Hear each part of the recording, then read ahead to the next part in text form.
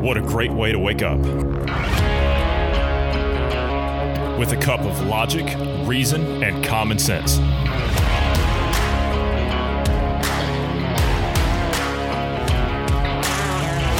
Welcome to the Independence Morning View.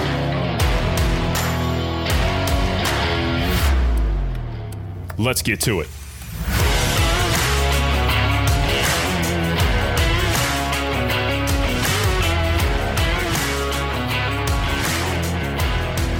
So we've got a listener that wants to know what a quasar is, and so I know that we talked a little bit about it yesterday on the morning show, but we're going to lead with it this morning. But Ned, you're in here, and you were asking what the pretext was. Bruce, go ahead. We brought up a story yesterday that was talking about a quasar. Scientists had seen that furthest one, 14.03 billion light years away, I believe.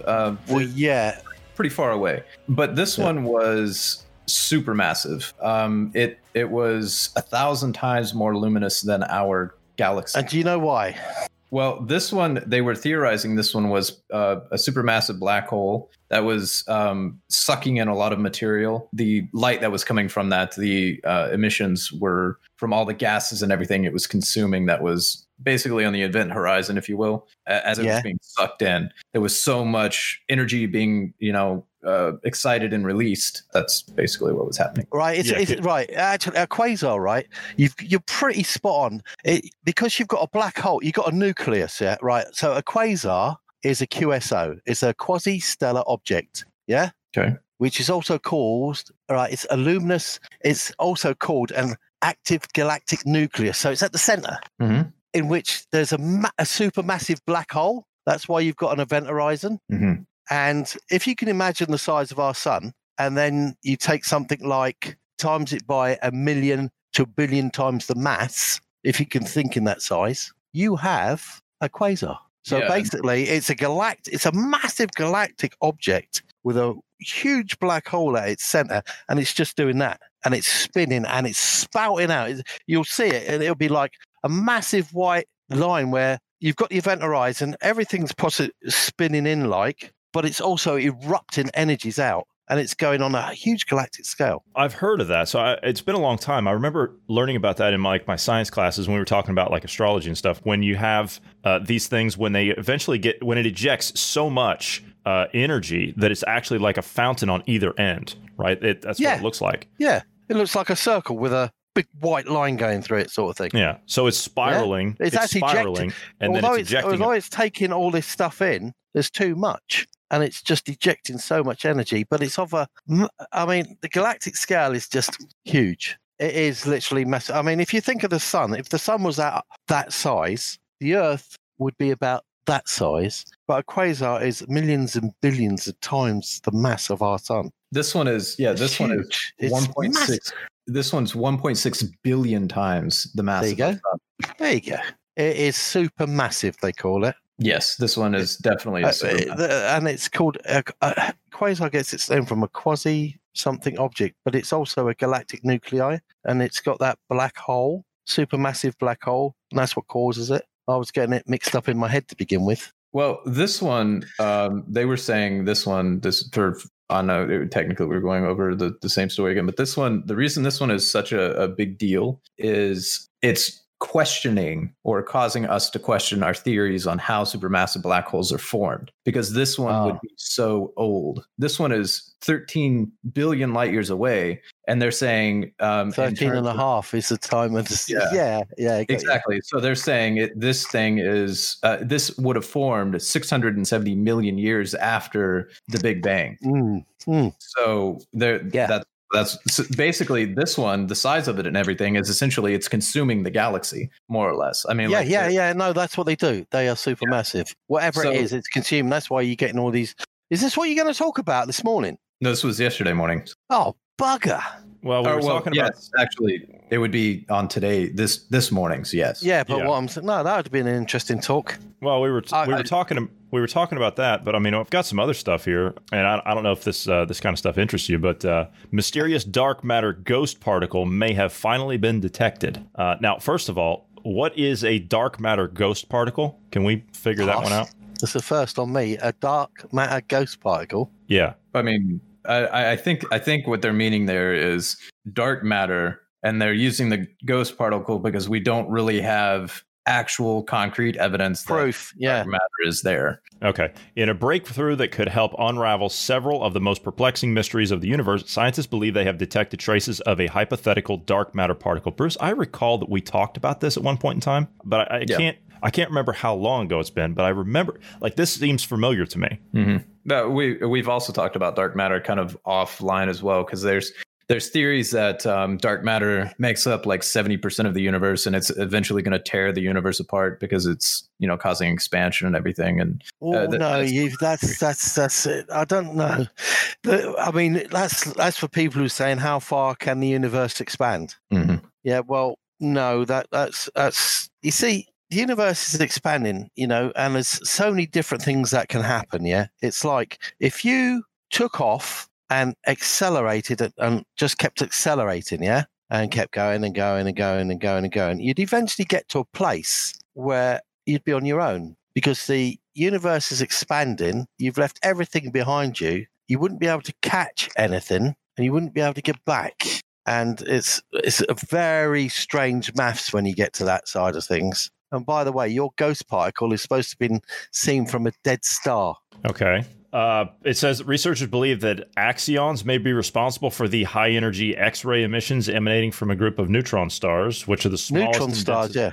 Yeah, which are the smallest. Neutron star, basically, it is, yeah. So but you can either, if a star dies, you can become a black hole, depending on what type of star it is. But it can also become a neutron star. And a neutron star is like, if you can imagine compressing everything, so it's the densest thing you've ever seen. You know, I heard about that once. And it's and it is just about the heaviest thing you'd ever get. I heard about this.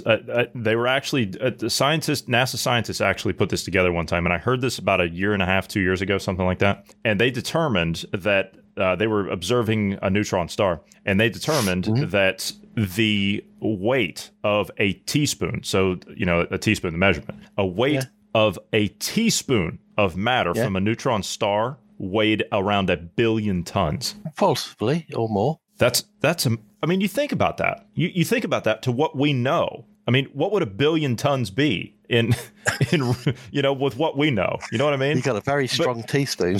Yeah, but exactly. But you're talking about like a teaspoon, something. Think about that. The size of something. Dense, yeah. Dense. That's crazy. Yeah, but okay, right. They say we're all made of stardust. Yeah. Well, it's true. Yeah, supposedly, yeah. Yeah, because basically all these different stars, right? Do you know what actually causes a star to go pop? It eventually exhausts all of its energy, right? Not quite. Yes and no. What holds a star together? Gravity and magnetic fields. You've got basically what it's trying to do, it's got its nuclear reactions trying to make it go that way, and you've got gravity going that way. And depending on which one eventually wins, depending on what happens to the star. So when it starts using up all this stuff, because our star, it transforms hydrogen into helium, and that is the process it uses. And that's what it's happily doing. When it starts to make different elements, it will start to die. And when it makes, ours won't go that far. It depends on the star, but I think the biggest star, I mean, not the biggest ones, but a lot of stars, if they get as close to making something like carbon or iron, that's when they're dead. It's actually the change in makeup. And yes, they're exhausting their fuel, but they're actually changing the process in what they make. And then they actually eventually die. And then one wins over. Either it goes down and implodes in itself, or it just dies, or it explodes, depending on the process and type of star. It's a very interesting subject. It's endless. It is. And to go down that route, I mean, I know we like to talk a lot of space talk and stuff here on these morning shows. And to be honest with you, I've never really had this conversation with you before, Ned. It's a nice mug, by the way. I've never had these conversations with you before. Let's talk. Let's believe the Polar Express. Yeah, let's talk. Do you know why I've got that? What's that? So I dropped my favorite mug. Did you really? I noticed it wasn't. Yeah, I noticed it wasn't. And it was. I had a nice big NASA mug. Yeah. And I went there to get it. And I brought it back and dropped the bastard. Oh, that is very annoying. Yeah, it is. So annoying. I want to actually get your take on what they're doing on this this thing that Bruce was talking about. You and I were talking about this offline. We didn't actually bring it up on a podcast. You'd mentioned these particles that can do data transfers. Yeah. So they did there was research that came out. Now, this is a little sketch because it was China that did the research. So we know how China is with the research. Yeah. But anyway, supposedly one of the particles, the quantum level, I don't remember which particle it was, unfortunately. I don't have the article with me. They were able to use that to transmit data from one laboratory to another laboratory. And my basic understanding of what they did is it's basically entangling the two particles together or something to that effect, and oscillated one particle in it, caused the other one to oscillate in a different location on the planet, and at the same time, basically. And they're theorizing that if they can do this on a larger scale, they'll be able to transmit data with no data loss anywhere in the galaxy using this method, and it would be near instantaneous. But if you can transmit data is just ones and zeros. Right. Yeah. You're going down a horrible line here, because if you can do it to data on ones and zeros, and if you go down to hexadecimal level, and even you want to use DNA as storage things, can you get to a level where you can actually look at a person's DNA and see a format and be able to transmit that? That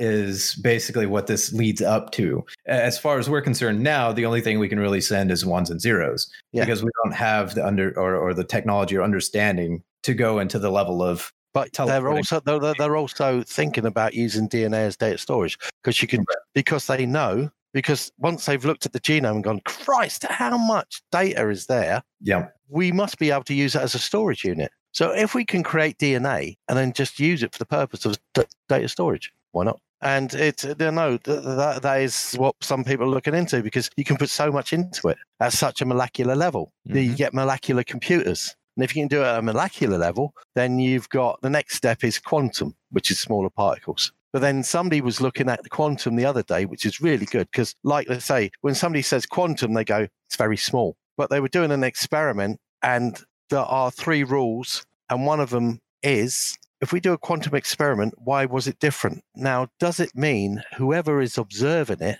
can change the result by just being there? That's entirely really possible. Spooky. Now, here's the thing, and I've heard that talk. I've heard that talk with things like Google. They're getting into the quantum computing thing, and we've talked about that before. And if I understand it correctly, Bruce, it's exactly what you were just talking about, Ned, where somebody actually being there can affect the outcome of what that machine the outcome of something. Yeah, exactly. That's as far as quantum computing is concerned, that's one of the hiccups, if you will. Is small changes. They're trying to prove it. To prove it. So you could have your set controls, but with a different observer causing a different outcome. Yeah. There was an article. I don't know that we went over it, but this was from a while back last year. They were talking about what was called time crystals. And unfortunately, because of time and everything, I don't have the article again. But there were the time crystals were just basically the lattice structure was a specific type. And it was one of the side effects of it was quantum stable. I mean, it was stable at the quantum level, meaning an outsider observing it would not alter it, if you will, or something. Wow. So there was it was a big advancement. And if they made the computers using this, then the quantum computers would be more stable and capable of coming up with the same outcomes, if you will, with different observers. So if that's true, that's a huge step. Massive. In that area. It's massive, because that actually gives a more of a rigid structure. But there you go. Let's get your thought on what these steps are to go to the moon. What do you think our priorities should be once we get there? The moon? Yeah. Well, the thing is, now you're in a different ball game, because basically we have nobody supposedly has any jurisdiction over anything outside the Earth's atmosphere. So whoever goes there, as long as they don't sort of cause any uproar, can actually establish their own place. And when one moves, everybody else will move, because that's human nature. It's one-upmanship. So you'll have the nations that have got technology that could get you to the Japan, India, China, America, Russia, of course. If you look into the slots, if you look into within the last 30 years, there are even countries like Iran that have actually decided on designs of ships that other people have made as if they could actually buy them and get their people to go, because they would not want to be last. They'd want to establish something because, well, that'd be because of the religious base, because basically it's the people, isn't it? So it would be the start of a race,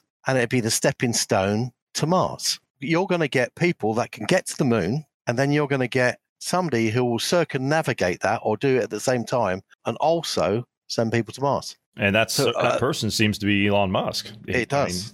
No, he wants that. He wants to achieve that, and that is his aim. That is his aim, his ballpark.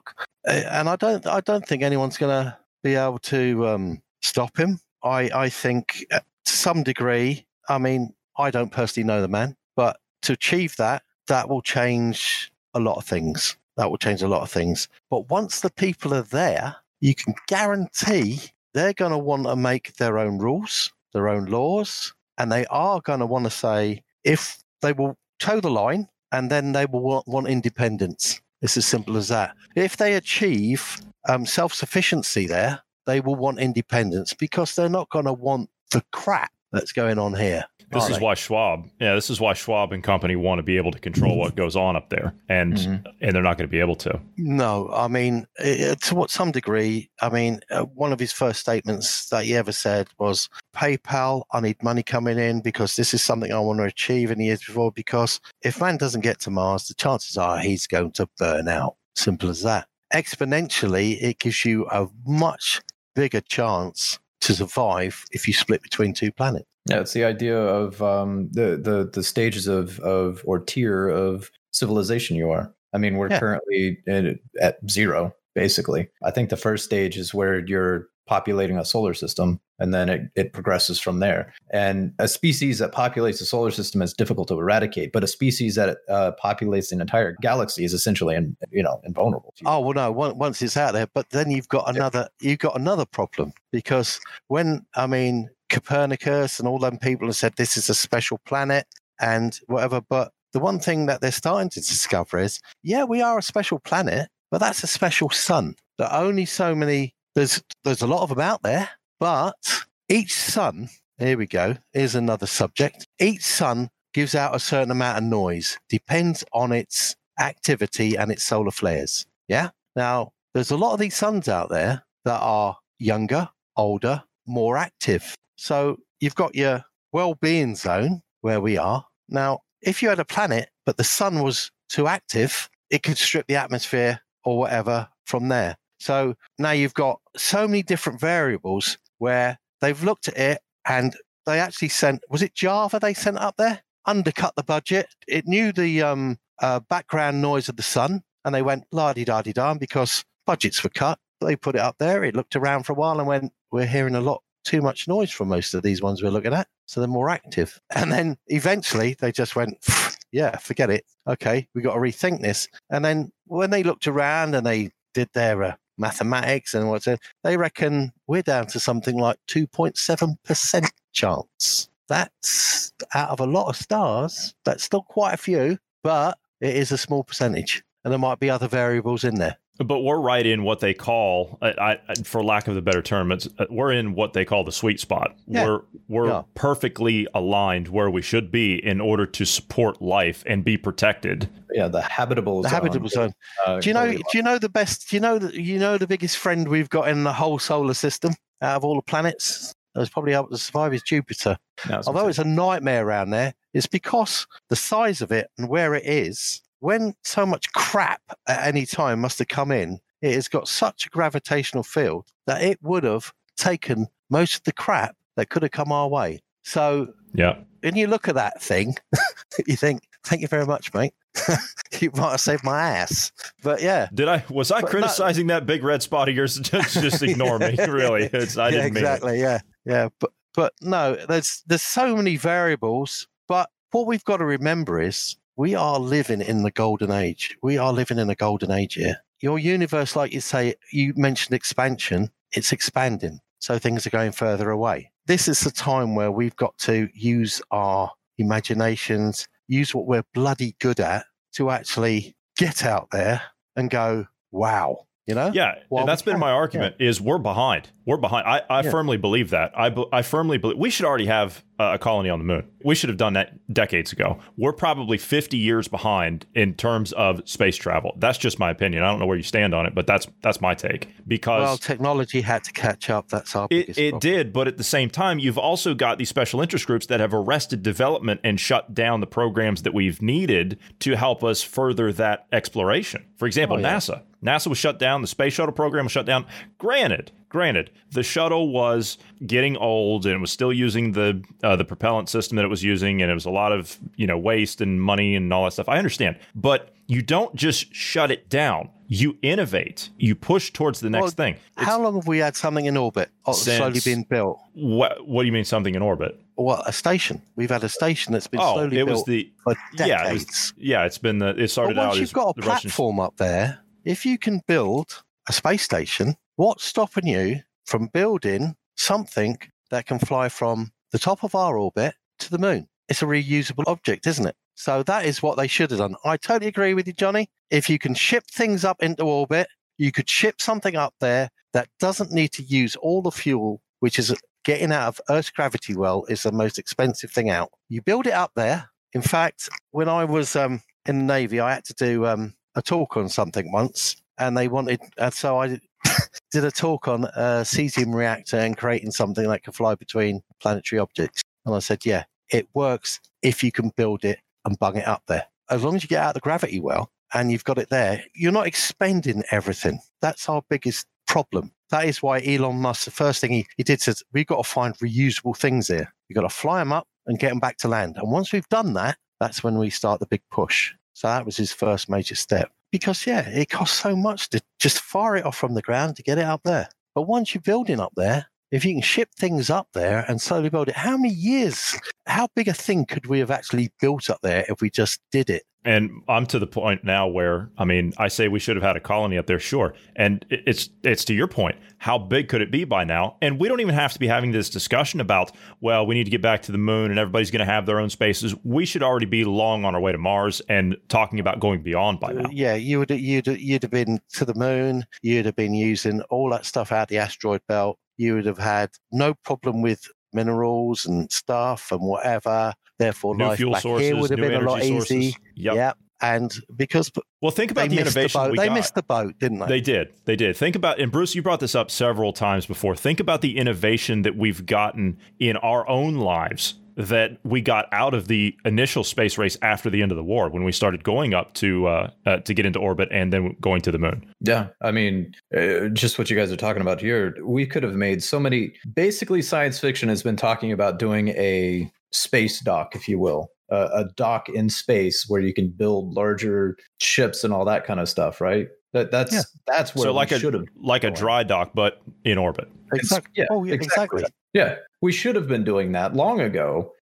Once we got up there, granted, maybe now we're at a better point with the size of technology and everything. Because honestly, the calculators nowadays compared to what they had 60 years ago, it would house a much larger, it would take a much larger device back then. To equal what we have now. No, I totally agree. The two things that are going to make the difference or will make the difference are like your printers, your 3D and stroke 4D printers, basically. They are a must wherever you go. And nanotechnology. Yes. They've got to be able to, it's on its way. They've been looking at it for ages. Yes, it's straight out of science fiction. But if you can put elements and change them at a nano level and get out what you want, which they call a nano factory, that's awesome. And then you use a 3D printer to actually design it into what you want. You've got your 3D and 4D printers. You've got your ideas there. They're a must. They'll be going out to Mars and the moon or whatever because they'll be building stuff. And that's what they do. They'll already have the designs. And as long as they ship the stuff out there, the machines out there that they can use, they've just got to find the material. But the thing is, it's that first step. It is like everything. It's that first step. And once that first step gets taken, it then starts to become a rush. And then people start getting involved. And in some respect, it would be better for here, because when you get competition from different countries, then you will forget a lot of the norms. And then people will start thinking again about frontiers, and their imaginations will start going, and you'll get your independence. And why can't we do this? Why can't we do this? That's a good idea. And that is what pushes the human race. That's what we're good at. And that's what we've got to refine. Suppressing it all and whatever, who the hell? This is what I don't get about the situation. You find somebody that's intelligent, you don't keep them down. You use your tools. You don't go into your workshop and go and break everything up, do you? You use your tools for what they're for. And we're at the top of the food chain because we have so many variable abilities. And just because you can't doesn't mean I can't. And just because I don't think I can doesn't mean you can't. So when you start getting your heads together, especially in this country, we are just so bogged down in middle management and top-heavy paperwork and bureaucracy because we don't manufacture things or a few things. And that's what we've lost. Give the chance to manufacture again. Get out to that asteroid belt. Get that stuff. Put somebody on there and give it, right, what are we going to do with this? Give them the tools and say, right, there you go. What are you going to do? They'll come up with something. And I'll be jealous as hell because it'll be after me. Sorry, Bruce. Go on. Sorry about that. I think the catalyst has been started. What you were talking about there with Musk.